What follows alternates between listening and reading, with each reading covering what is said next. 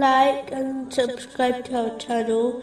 Leave your questions and feedback in the comments section. Enjoy the video.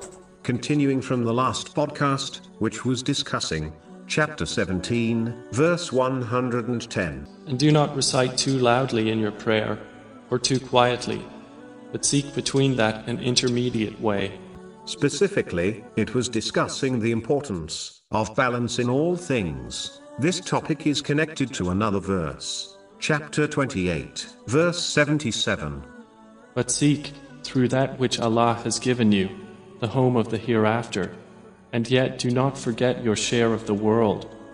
A Muslim is not expected to completely abandon the material world and only concentrate on the hereafter, as the hereafter is gained by utilizing the material world correctly. A Muslim can enjoy the lawful pleasures of this world, as long as it does not prevent them from fulfilling their obligatory duties or following the traditions of the Holy Prophet Muhammad, peace and blessings be upon him. But a Muslim should not prioritize enjoying these pleasures over preparing for the hereafter. Preparing for the hereafter should be one's top priority, and this is achieved by using the blessings one possesses in the correct way, according to the teachings of Islam. Lawful pleasures should be enjoyed from time to time in order to recharge one's batteries, but a person should not persist on this, as it will undoubtedly distract them from preparing for the hereafter, even if they are lawful things.